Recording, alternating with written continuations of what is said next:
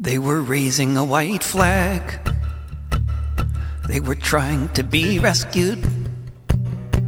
They took off their shirts so they wouldn't pose a threat, just like they were trained to do. They were shouting out in Hebrew, "We're the ones you're looking for." But the soldiers didn't hesitate. They just opened fire because it's that kind of war. They were raising a white flag in the wrong place at the wrong time. Did they not know the rules had changed now? Existence was a crime. They were people alive in Gaza, where living is compressed between the time when you are born, the time you get a bullet in your chest.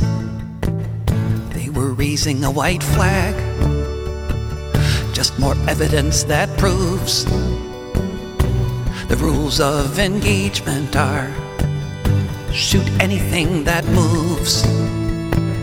When you see the broken bodies of all the children dead, including the ones who were shot point blank at a UN shelter squarely in the head, they were raising a white flag, which moved and made a blip on the screen of their computers. Click the button, let her rip, and blow up the whole building, because you saw someone survived. Because in a war like this, the enemy is anyone left alive. They were raising a white flag.